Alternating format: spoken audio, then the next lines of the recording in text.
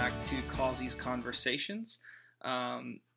It's been a while, I know. I haven't really done a podcast in several months now, and I do apologize for that. For those that are maybe upset, I doubt anyone really is, but I've been wanting to get back to this for a while now, and I figured, it's important to continue uploading content like this, and I wanted to do this, and I felt like this was the right time to get back into it, especially with everything that's going on with the kind of the quarantine, the social distancing stuff. But this podcast, this episode is not going to be me just talking about any particular topic. This is actually going to be a sermon that I am going to basically edit into this podcast. And so after I kind of conclude, I will, you'll basically hear me preaching. I am, I'm putting it up, just so that folks can, I guess, hear a sermon, if they want to hear a sermon, if not, that's cool too.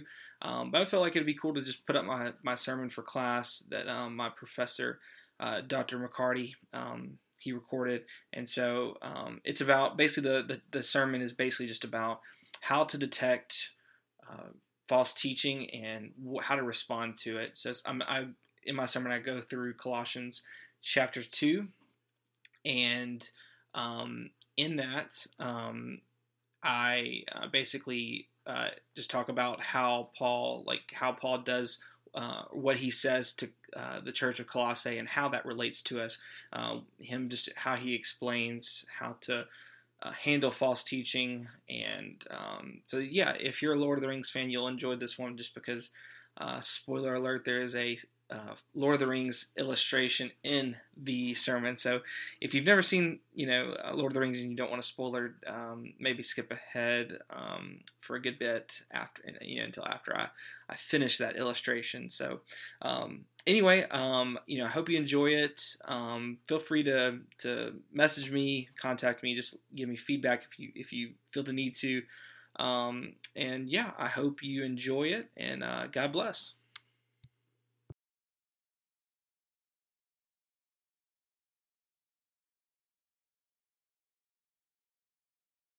Bibles to Colossians chapter 2, verse 16 through 23. Colossians chapter 2, verses 16 through 23. Paul says, "Therefore, let no one pass judgment on you in questions of food or and drink, or with regard to a festival or a new moon or a Sabbath. These are a shadow of the things to come, but the substance belongs to Christ. Let no one disqualify you, insisting on asceticism and worship of angels, going on in detail about visions, puffed up without reason by his sensuous mind, and not holding fast to the head, from whom the whole body, nourished and knit together through its joints and ligaments, grows with a growth that is from God." Verse 20, "If with Christ you died to the elemental spirits of the world, why, as if you were still alive in the world, do you submit to regulations? Do not handle, do not taste, do not touch, referring to things that all perish as they are used, according to human precepts and teachings. These have indeed an appearance of wisdom in promoting self-made religion and asceticism and severity to the body, but they are of no value in stopping the indulgence of the flesh." Let us pray. Dear Heavenly Father, I thank you for this time. I thank you for your word, God. Thank you for your gospel that you've provided for us. God, we love you so much. We praise you for who you are. And despite our struggles, despite our trials, despite this terrible time in our world, this pandemic, God, you are still good and you're still God. And you're on your throne, reigning and ruling today. And God, you also command us through this passage to call out false teaching, to rebuke the false teacher, and to practice grace and peacemaking throughout that process. God, thank you for who you are in us. In your Son's name, amen. So, throughout church history, we have seen many heresies and false teachings that have crept up into the Christian church throughout the years, throughout the centuries.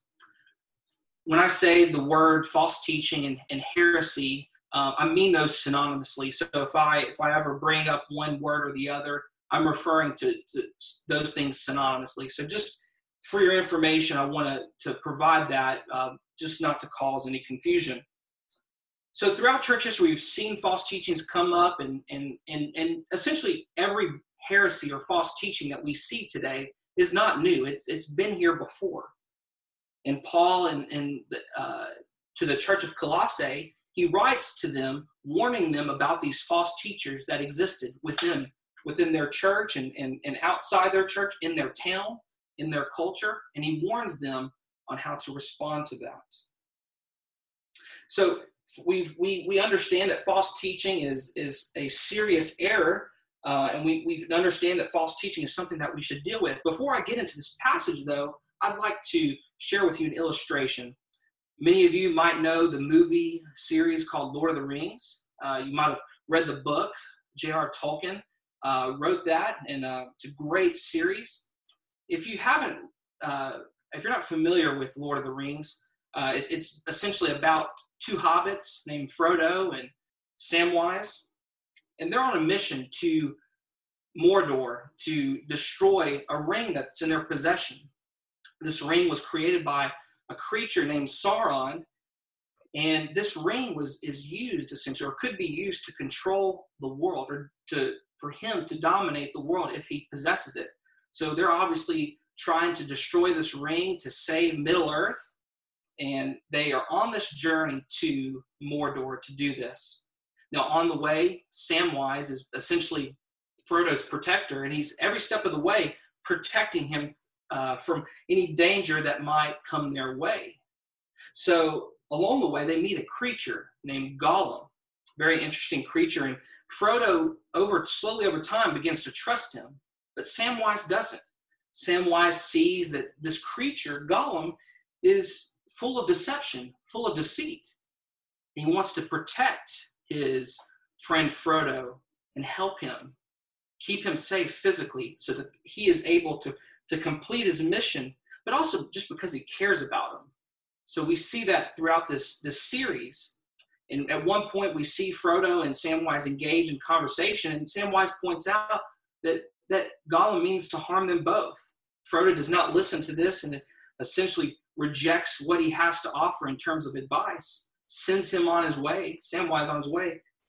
And a lot of bad things happen as a result of those actions. But Samwise was willing to have a hard conversation with Frodo to save his life in a physical way. Now, physical protection is absolutely important for us. We should all be willing to protect our family and our loved ones. But what's more important than physical protection? I would say arguably spiritual protection. Spiritual safety is even more important, especially of those that are pastors, Sunday school teachers, lay leaders, deacons, anyone that has kids, parents.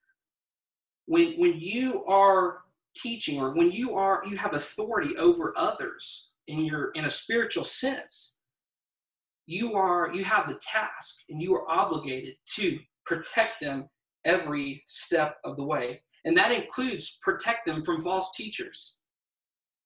That is an important task that God has called all of us to do. And so I want to make it clear that is important for us to do this. Titus chapter 1, verses 10 through 11 says, "For there are many who are insubordinate, empty talkers, and deceivers, especially those of the circumcision party. They must be silenced, since they are upsetting whole families by teaching for shameful gain what they ought not to teach." So Paul there in that letter to Titus clearly says we are to silence false teachers. We are to stop others from spreading teachings that are heretical. So in summary, before we begin looking at this passage, I want to say that this passage, in summary, in this passage, Paul is directing Christians. He's giving us a clear directive on how to both detect false teaching around us and then respond to it in a biblical way, in a Christ-like way. He is calling us to do that And this passage tells us how to do so. So this passage has two main points that I'm going to bring up, two major points. And within those 2 points, there's a few minor points I'm going to flesh out. But before I get into the heart of this passage, I want to point out to you, in verse 16, Paul says, therefore. You might think that's an insignificant word, but that word there, therefore, is very important because it connects the passage that we're looking at today theologically with the previous passage. In the previous pericope, we see that Paul is telling the believers there in Colossae to find their spiritual fulfillment in Christ, and not not to find their spiritual fulfillment in what the false teachers have to say. So that's the kind of the previous passage there that we've seen. But this passage that we're looking at today Paul is stressing to us, this is how you actually detect false teaching, and this is how you respond to it faithfully. So my first point is how to detect false teaching. That's what Paul is telling us here in the first part of this passage. Specifically in verses 16 through 17, he refers to us specifically to a term you're probably familiar with. He doesn't specifically highlight this word, but he's highlighting the concept here. We can detect false teaching by seeing legalism. Legalism is often followed by false teaching. In Colossians chapter 2, verses 16 through 17, Paul says, therefore let no one pass judgment on you in questions of food and drink, or with regard to a festival or a new moon or a Sabbath. These are a shadow of the things to come, but the substance belongs to Christ. So Paul there refers to these practices that these false teachers are encouraging the believers to participate in.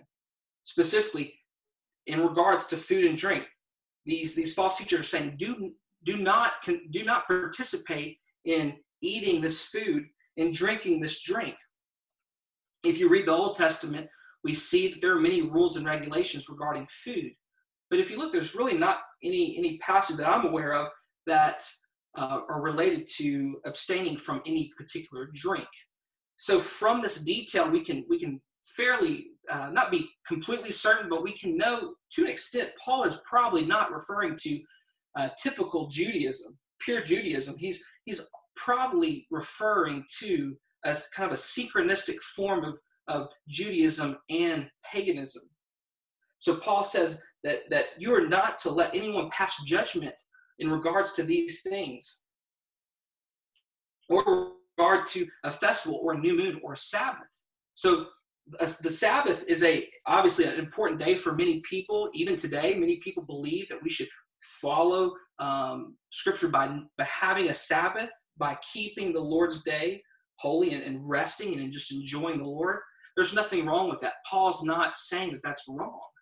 He is just simply saying that these false teachers are saying that you have to follow these rules and regulations in order to be saved, and you do not. These do not save you. These practices do not save you. And this is a form of legalism. John MacArthur in his commentary says that legalism is the belief or a view that argues that a person's spirituality is based on human achievement. And I agree with that definition. And I believe Paul is pointing that out here, that this form of legalism, this is a major thing that is highlighted in this false teaching. Now, why do we not follow these rules and regulations? It's simple. Verse 17, these are a shadow of the things to come, and the substance belongs to Christ. That these things are just a shadow. They point to a greater thing, but that greater thing, that greater person is Jesus Christ. That's Jesus himself. That's who we find our fulfillment, our spiritual salvation in. It's not in these rules and regulations. So we're able to detect false teaching by seeing legalism.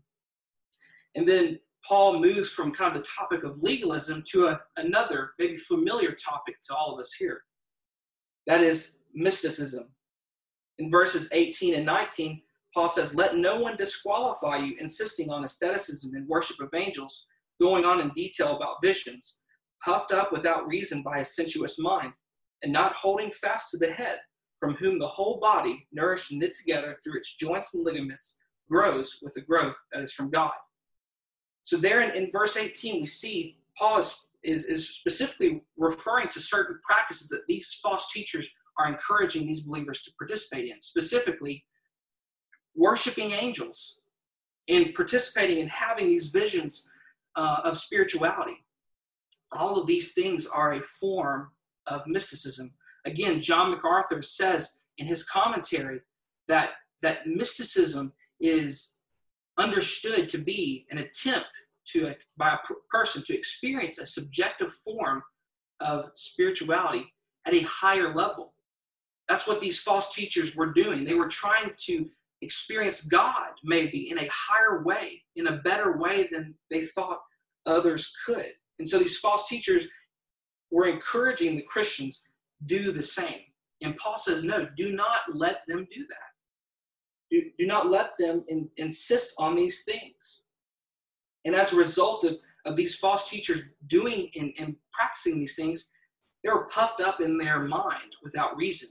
They didn't have a reason to be puffed up spiritually in their minds, but they were because of their subjective experiences.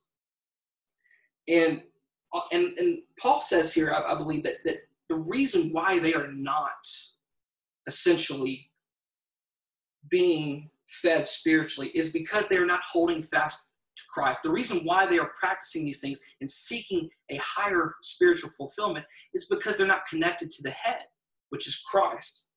Earlier on in Colossians, we see that Christ is referred to the head. Throughout Scripture, we see this time and time again. Jesus is the head. That means he is the source of our spiritual fulfillment and maturity.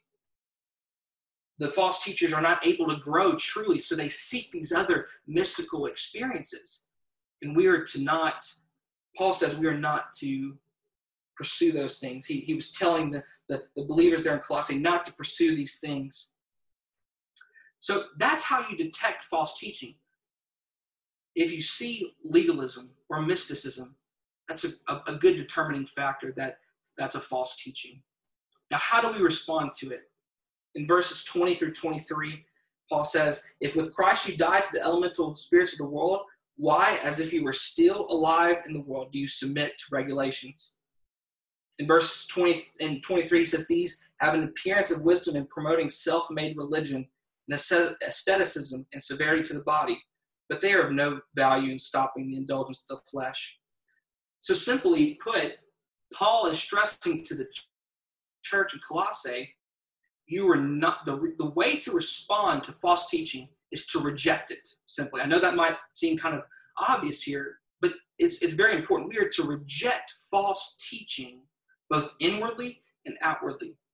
We are to see these false teachings for what they are, that they go against the gospel of Christ, and we pursue them head on in terms of rejecting them. We reject them by saying, no, we are not going to follow these rules and regulations. We are not going to seek these visions and practices that you are. We are instead going to submit to Christ, who is the head, who is the source of our spiritual fulfillment. And why? Why would we go to these other practices? Paul even says here at the latter part of this passage, these practices have no value in stopping the indulgence of the flesh. Why pursue them? There's no reason to, except to fulfill the lust of the flesh. But instead, these false teachers perhaps would say, no, they do fulfill our spiritual needs, but they don't stop the flesh, our temptations of the flesh. They don't stop us from lusting. They don't stop us from lying. They don't help us in any such way. They are burdens upon us. And that's what Paul was making clear in this passage. So what do we do with this? Why would we care about this, and how do we use this in our own life? There's a few practical points I want to point out today. Number one, ensure that you are not accepting false teaching on a personal level. Before you're able to even handle false teaching on a corporate level or a congregational level, ensure that you yourself are not assuming any false teaching or heresy. I encourage you to research church history, read the creeds, but most importantly, read Scripture. That is our authority. That is the standard of our faith and practice. And that's what we should look to first and foremost. But it's great to read church history and all these other things. The creeds are great because they're kind of our guardrail of our faith. But our authority is Christ and his word. So we're to I believe, first evaluate us. If we're pastors, if we're going to be pastors, we have to make sure that we believe in orthodox teaching first and foremost. Now, you might say, well, Jared, what are some examples of this false teaching today? I'm glad you asked. A few examples that we see today are, first off, one in particular, Arianism. Arianism is the belief that Jesus was only fully man. He was not God. He was but a creature made by God. If you're wondering, where does this exist? I don't hear people talk about Arianism. Jehovah's Witnesses believe this. There are other cults similar to them that believe this, but that's probably the most popular one today. So that's one. Another heresy that we see is the kenosis heresy. The kenosis heresy is the belief that Jesus emptied out his divinity when he became a man. A particular example of this is found within the New Apostolic Reformation, specifically Bethel. Many of you know about their music, Bethel. But Bethel teaches, Bill Johnson, their pastor, specifically teaches that Jesus lived in right relationship with God, but he did not live as God. He did not perform these miracles that he did as God. He performed them simply as man. This is a heresy that we are to reject. So that's another example. Another that many of you are probably familiar with is the prosperity gospel. The prosperity gospel teaches that God desires for you to be wealthy, happy, healthy. While these are great things, I believe, I'm not knocking on those, being wealthy or whatever. I'm not knocking on that. That's not the means of, that's not what we receive within our salvation. When we approach Christ for who he is, our intentions aren't to receive Christ and then receive all of these benefits. That's not the intention. That's not what we should be intending in that sense. We should be focused on Christ and pursue him for who he is. You might know several prosperity gospel teachers, Joel Osteen, Benny Hinn, Kenneth Copeland. He lives here around this area. Many of them teach this prosperity gospel. And so we are to reject it. Many in the prosperity gospel claim to have mystical experiences, visions, and all kinds of practices that are not found in Scripture. Benny Hinn, you might have seen some of his videos of people being slain in the spirit. This is not a practice that's found in Scripture, and I think we should reject. And so there's a lot of also legalism within the prosperity gospel movement. It's do this, and you'll receive blessing. Give to this preacher, this televangelist, and you'll receive a blessing from the Lord. This is something we should reject. Another example of a heresy that we see today is the liberation theology. This theology, this position, believes that the gospel intends to break chains of social injustices first and foremost, rather than saving sinners from their sin. This teaching, it seems to have a lot of legalism within it. I don't know that many people within it that would claim that, oh, they're legalistic or whatever, but the way they approach their theology, it seems very legalistic in the sense that they say that if you really are a Christian, you should care about the poor and the outcast, and by doing so, you should believe in this type of healthcare or this type of immigration system. That's kind of their assumption there. Now, taking care of the poor and the outcast is what we should be doing as Christians. But that is not the purpose of the gospel in of itself. That is a kind of an outworking of the gospel. As we are growing in Christ, we begin to serve others, we love others, we take care of others, especially in times like this. But the purpose of the gospel is not simply just to break these chains of social injustices. So I want to point that out. And then finally, Roman Catholicism. The Roman Catholic Church teaches that we are saved by our works and faith. We are not saved by faith alone, according to their theological system. The Council of Trent has stated that. And so as a result, this would fall under legalism.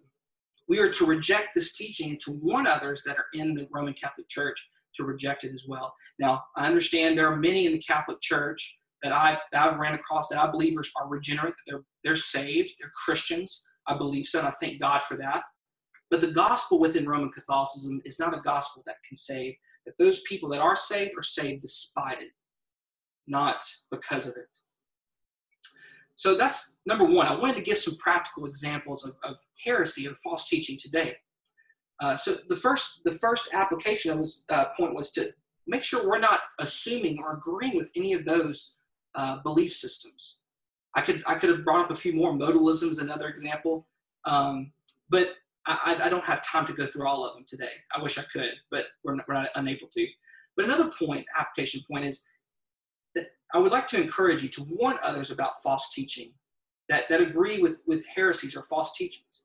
And there are two types of people that you'll run across in this case. Number one, those that agree with false teaching, but they do so ignorantly.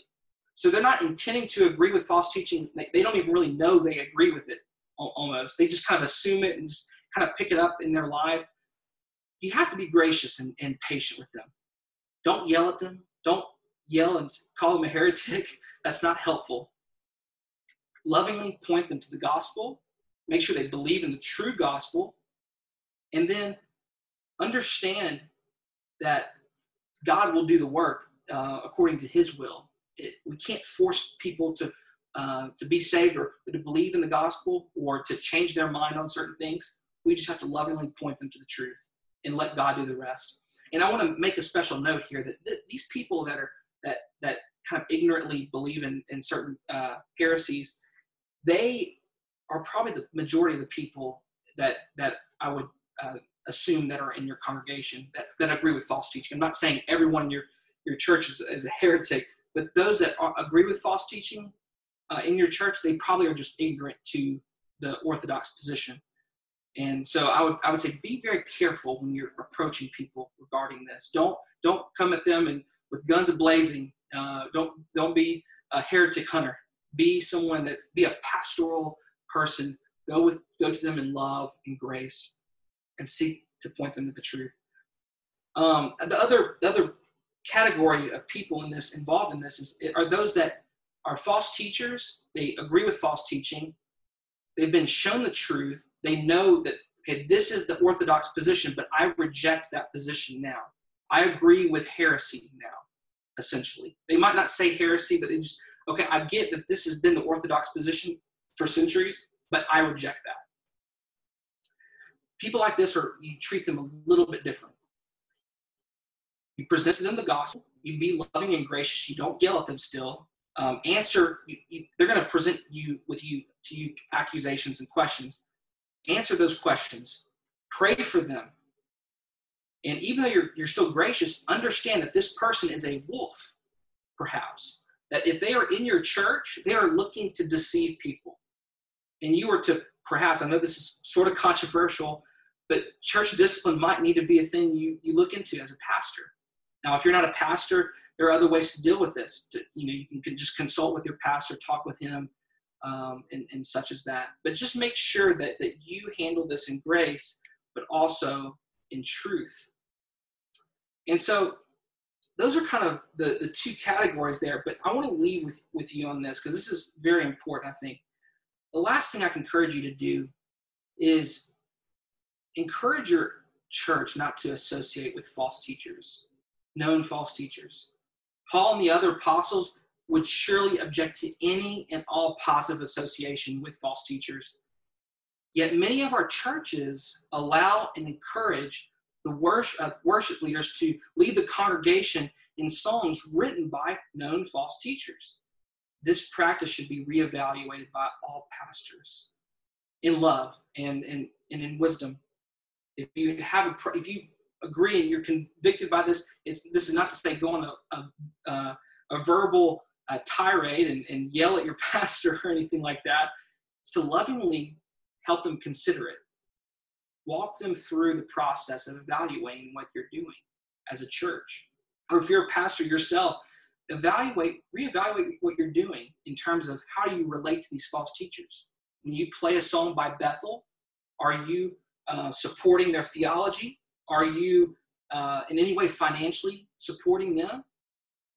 That's something that I hope you will consider. But I'm not going to force you or call you a heretic yourself just because you don't agree with me on that conclusion. But that is something I believe all Christians can and should consider.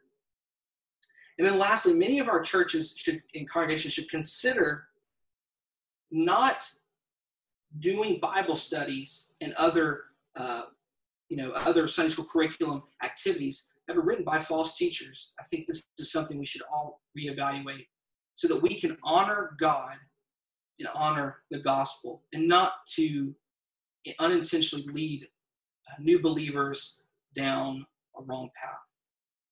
So in conclusion, I just want to say that false teaching is something that all of us should be aware of, and we should all respond to graciously and based on what Scripture clearly says to us. And the most important thing is to keep the gospel in the forefront of your mind and your heart, and to present the gospel day in and day out. And that will be the first defense against false teachers. Let us pray. Dear Heavenly Father, I thank you for your love and mercy. I thank you so much for your gospel. Thank you so much for your word. God, just please help us, God, be able to see false teaching where it's at, and to be able to respond to it in a gracious way, in a truthful way, in a way that honors you. I pray for my brothers here. I pray that, God, that you would lead them and guide them, help them see any false teachings that exist within their own lives or in the lives of others. And God, I just ask that you would continue to refine them, to sanctify them, and to keep them pursuing you. In your Son's name, amen.